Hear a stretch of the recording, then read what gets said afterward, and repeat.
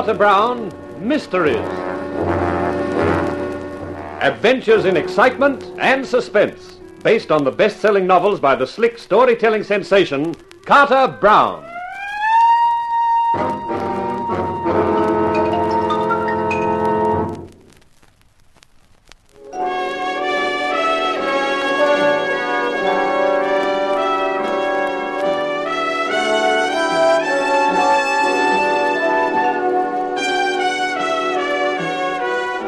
Any person in the private eye profession runs the risk of sudden death.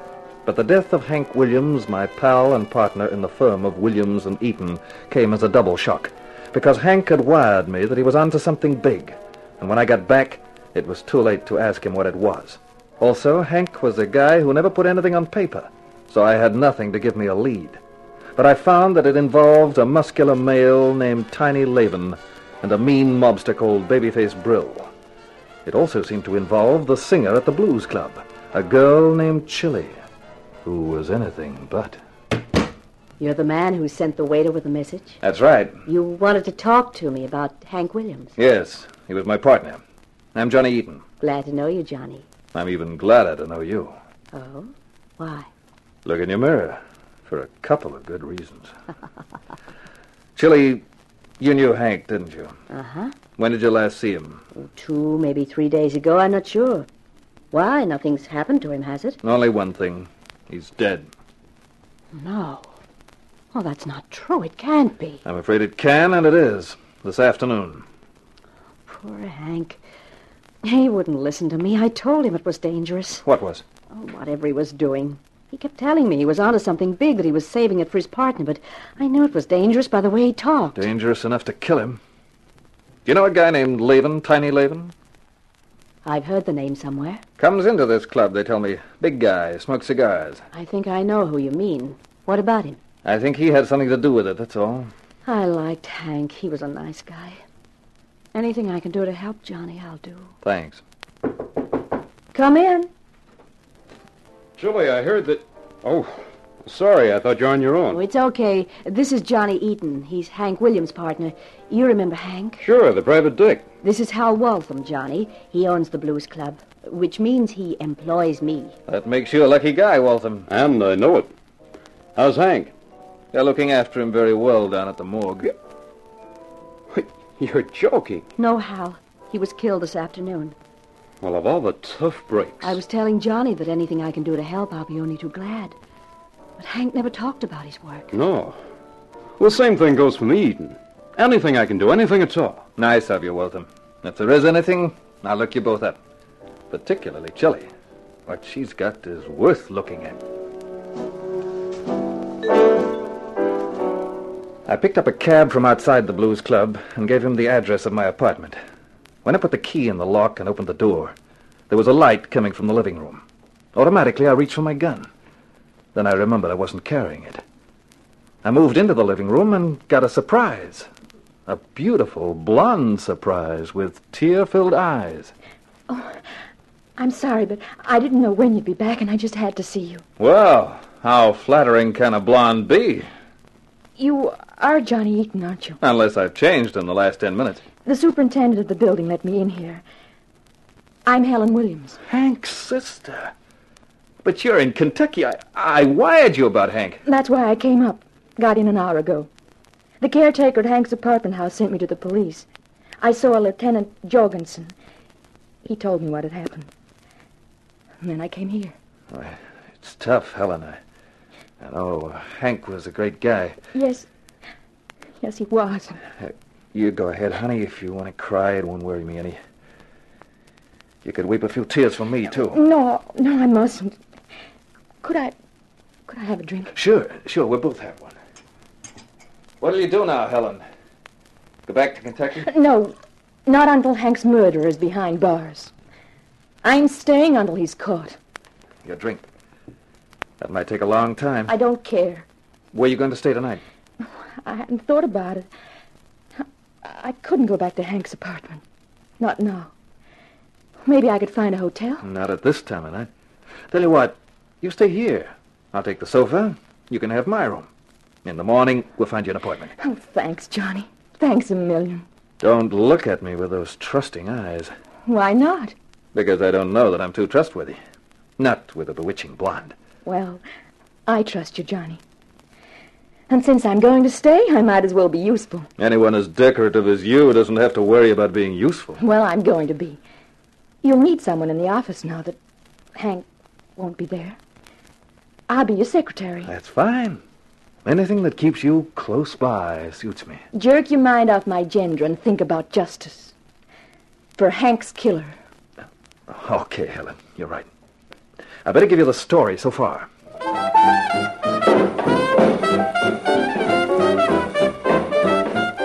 The next morning, while Helen was out arranging for Hank's funeral and then seeing about an apartment, I sat in my office waiting for the promised visit from Tiny Laven and Babyface Brill.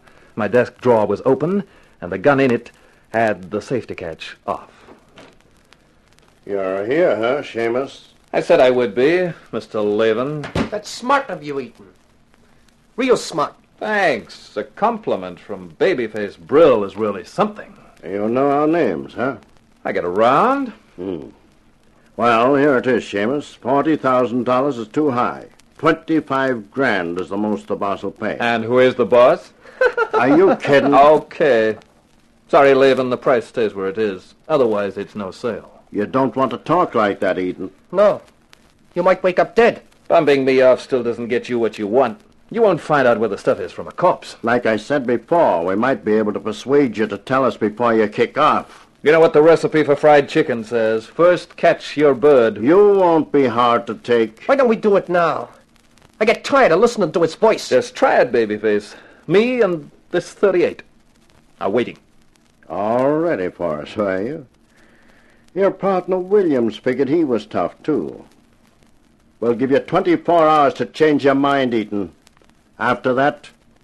Don't slam the door on your way out, boys. You fresh punk. Calm down, Babyface. You'll have plenty of time to devote to Mr. Eaton 24 hours from now, if he doesn't wise up.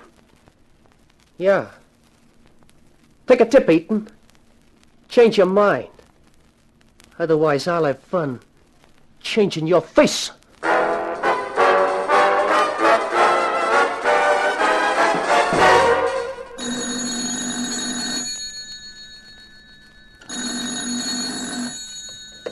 Johnny Eaton. Johnny, it's chilly. Not with your voice warming up the wire. I've been thinking about what you were telling me last night. I might be able to help a little. That's fine. Could you come over and see me? Sure, let's see. It's just on 6 o'clock now. I won't be through at the club until nearly midnight, and I don't think it would be a good idea for you to come there. My apartment would be better. Much better. Just you and me and a bottle makes 3. The address is apartment 16, 248 Parkview. Great. See you at midnight.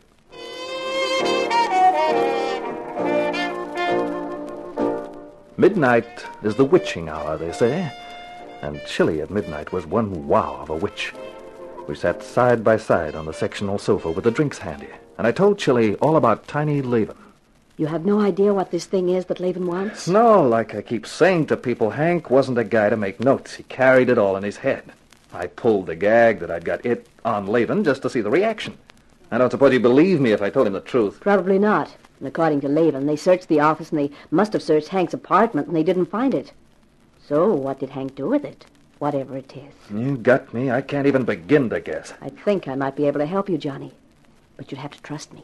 That's a song I've heard before. I lied a little last night. I know Laven quite well. And the other one, Babyface Brill. But I wasn't sure last night whose side you were on. Go on. I could help you, but you mustn't ask questions. Oh, I mustn't, huh? I like you, Johnny. I want to help you, but I can't help liking you as well, can I? It's the fatal Eton charm. And every time a dame tells me it's working, I find I've lost my wallet later on. You're a cynical character. I've been around a long time. Not around me. Still cynical, Johnny? I'm not sure how you describe the feeling, but I don't think cynical is the word. You were going to tell me about Laven. He and Brill are a couple of strong-arm men. I didn't think they were chartered accountants. They're tied in with the Blues Club. Huh? It really is a club, but its membership is secret. So that's what Hank was onto. I guess so. I thought it was just me. Who runs the place? Hal Waltham is the manager, but he's only paid. I don't know who really owns it. Leyden gives the orders. Maybe Hank had some proof. Maybe that's why they murdered him. To stop him turning it over to the cops. Be your age, Johnny. A joint the size of the Blues doesn't exist without protection, which includes protection from the cops. Hank must have had something more than that. Anyway, why did he get so interested? Why would he stick his nose into a tough setup like the Blues? Yeah, that's right. Sometimes I'm so dumb I can hardly believe it myself. Of course he had a client. Sure. So find his client, and you might get some idea of what he had that they want so badly. Yeah, it's a bright thought. The only thing is how do I find him? You should know. Here's the detective. Who could that be at this hour? Well, it's not opportunity. That only knocks once. Oh, I guess I'd better go and find out.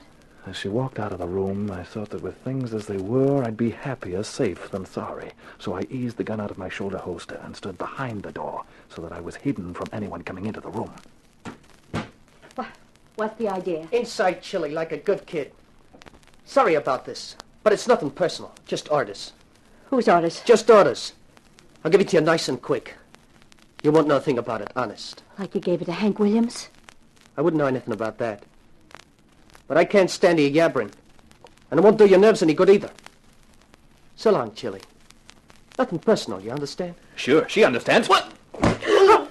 Oh, Johnny, am I glad you were here. Oh, I believe you're as tough as they say. Babyface doesn't seem to like you. Brill neither likes nor dislikes anybody. It's just a job as far as he's concerned. A job he's paid to do. The interesting thing is, who's paid him to rub you out? I don't know. Well, whoever it is, it's a sign they're getting scared, which means they might make a mistake. And when they do, I'll be right there.